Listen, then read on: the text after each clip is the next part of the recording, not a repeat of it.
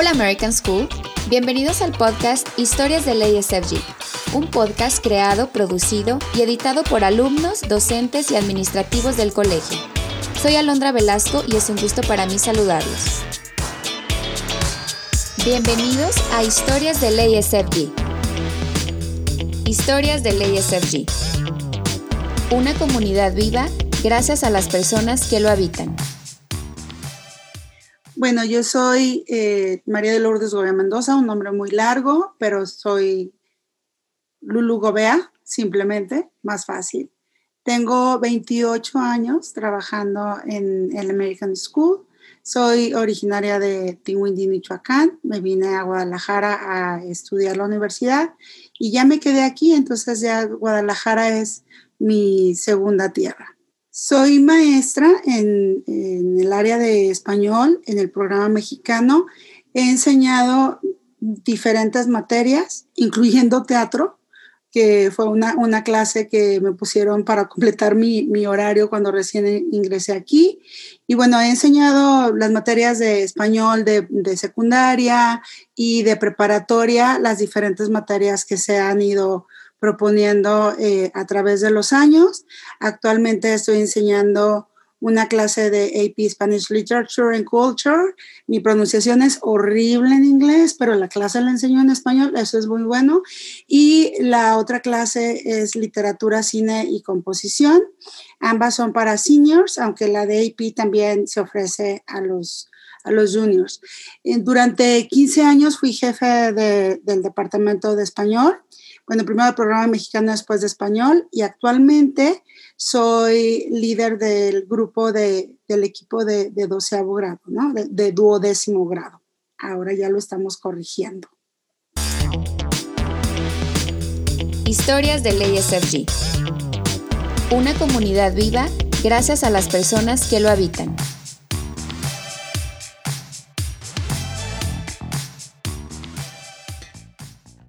Bueno, y en cuanto a lo que a mí me gusta hacer, mis grandes pasiones, yo creo que ya estoy en una edad en la que la gran pasión es la familia. Amo a mi familia, amo tener a mis padres, amo disfrutar a mis hermanos, a mis sobrinos, a mis cuñados, a mis primos, a mis tíos, o sea, como el sentido familiar. Y sobre todo, desde luego, mi gran pasión es mi hija.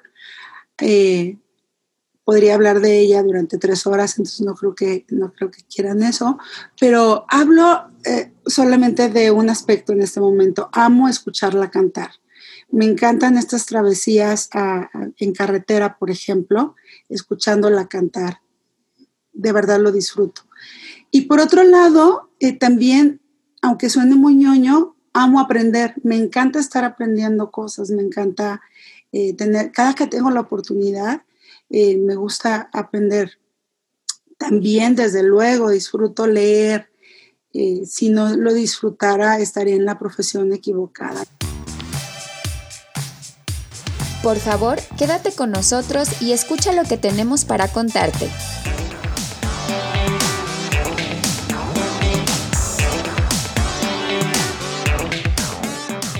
«28 años están llenos de historias, pero quiero empezar por quiero compartir una que es de mis inicios aquí en el American School. Corría el año de 1992 cuando se fundó el programa mexicano en la sección de preparatoria, es decir, de 10º hasta el final de la preparatoria. Más o menos a la mitad del ciclo escolar, la entonces directora, la Misol Ábalos, nos llamó a Mari, que era la otra maestra español, y a mí, a su oficina, y nos dijo, ¿necesitan algo para su programa? Y nosotras dijimos, libros. Y dijo, muy bien, ¿cuántos quieren? Y nosotros, ¿cuántos nos pueden dar? Los que quieran, pidan. Para nosotras volteábamos a vernos como, no, esto no puede estar sucediendo, estamos en medio de un mundo de fantasía. Y dijo, no, hagan su lista y ya nosotros podemos ir después descartando o les ponemos a escoger. Nosotros habíamos visto los salones de inglés llenos de libreros, atiborrados de libros, ¿no? Y eso nos daba como, wow, ¿cómo pueden hacer eso? Porque era algo totalmente nuevo para nosotras. En los sistemas mexicanos no se usaba eso de tener bibliotecas de salón y para nosotros era algo totalmente raro, ¿no? Y bueno, antojable. Así que entonces, pues que nos ponemos a hacer la lista conforme a las materias que teníamos, eso fue como hacerle una carta santa, ¿no? Y era escribir y escribir y escribir. No había este asunto del Google, no teníamos, sí teníamos una computadora de esas que tenían la pantallita con las negra con las letritas verdes o amarillas, pero no había manera de buscar de que el ISBN y todo eso. Pero entonces nos pusimos solo a ver, bueno, pues para esta materia, ¿cuáles libros serían? Y para esta materia, ¿cuáles otros libros serían?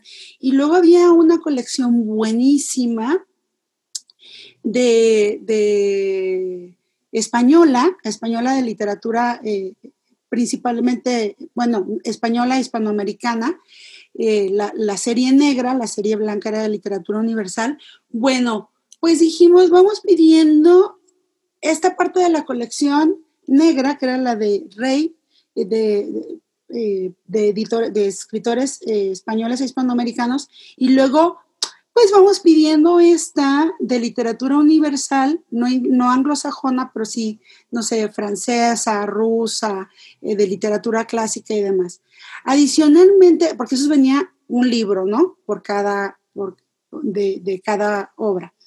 Pero adicionalmente nos dijo la Miss, pidan paquetes para los estudiantes. ¡Oh! Pero podemos pedir tantos libros, Dios mío. Entonces pedimos, recuerdo por ejemplo el Don Juan Tenorio, el Papagoriot, el Laberinto de la Soledad, 100 años de soledad, desde luego, y bueno, tantos y tantos libros, Platero y yo.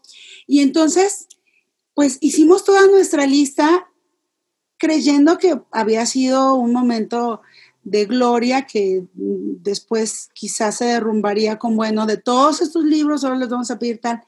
Ándale, que nos trajeron todos los libros que pedimos y entonces nos avisaron a nuestro salón. Oigan, acaban de llegar todas las cajas de libros, entonces si pueden venir a clasificarlos y demás. Eso fue un festín. Abrir las cajas, oler los libros, quitarle el plastiquito a los que lo tenían, acomodar, ya nos habían puesto en los dos salones, en el de María y en el mío, ya nos habían puesto los libreros, entonces bueno, fue sacudir los libreros, acomodarlos, imaginarnos cómo sería distribuir esos libros a los estudiantes y que ellos tuvieran esas opciones de lectura. Fue un verdadero festín. De verdad, fue como si el Día de Reyes, ese día que estábamos desempaquetando cajas y cajas, pues se prolongara. Nos pasamos todo el fin de semana, sábado desde las 8 de la mañana hasta no sé qué hora de la noche, domingo también, porque queríamos terminar de clasificar. En ese momento no había barra de código ni nada, solo numerábamos los libros, le poníamos el grado y el número de libro y ya. Y después fue ver la obra concluida, fue ver esos salones con tanto material para nuestros estudiantes y aún hoy todavía conservamos algunos de esos libros que todavía llegan a manos de nuestros estudiantes para que ellos puedan leerlos. Historias del ASFG. Una comunidad viva gracias a las personas que lo habitan.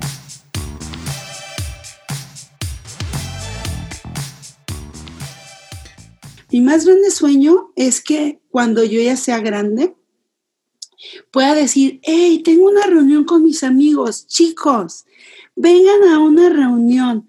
Yo recuerdo a mi suegra, en paz descanse, me encantaba que dijera, tenía casi 90 años y decía, hoy tengo desayuno con las muchachas, eran sus amigas. Eso es uno de mis sueños, que no importa qué edad tenga, pueda decir, tengo reunión, tengo primada, ¿no? O tengo reunión con mis amigos.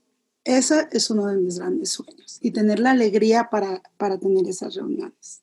Me gustaría más que recordaran algo de mí que a la Miss Gobea en sí misma. A lo mejor que no recuerden quién, pero que de pronto recuerden un libro y digan, cuando yo estuve en high school leí un libro que me encantó.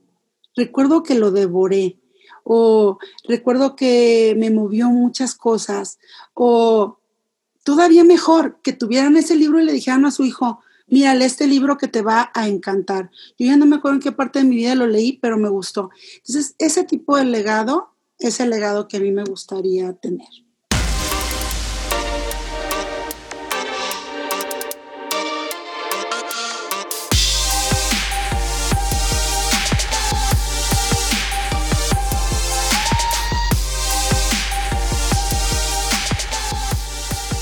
Historias de LASFG.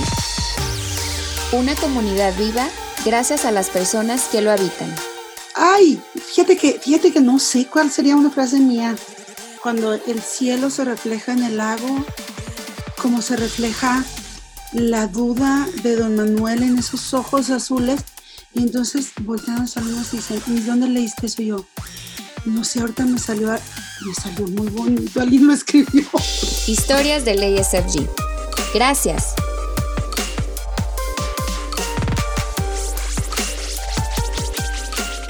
Lo recordé y no sabes, o sea, de verdad, sentadas en el piso abriendo cajas y así la abríamos y ¿esta cuál será? Y lo abríamos y decíamos, aquí estamos escribiendo sin H, aquí estamos acá. No, fue padre. No sé, te hace como muy trabado.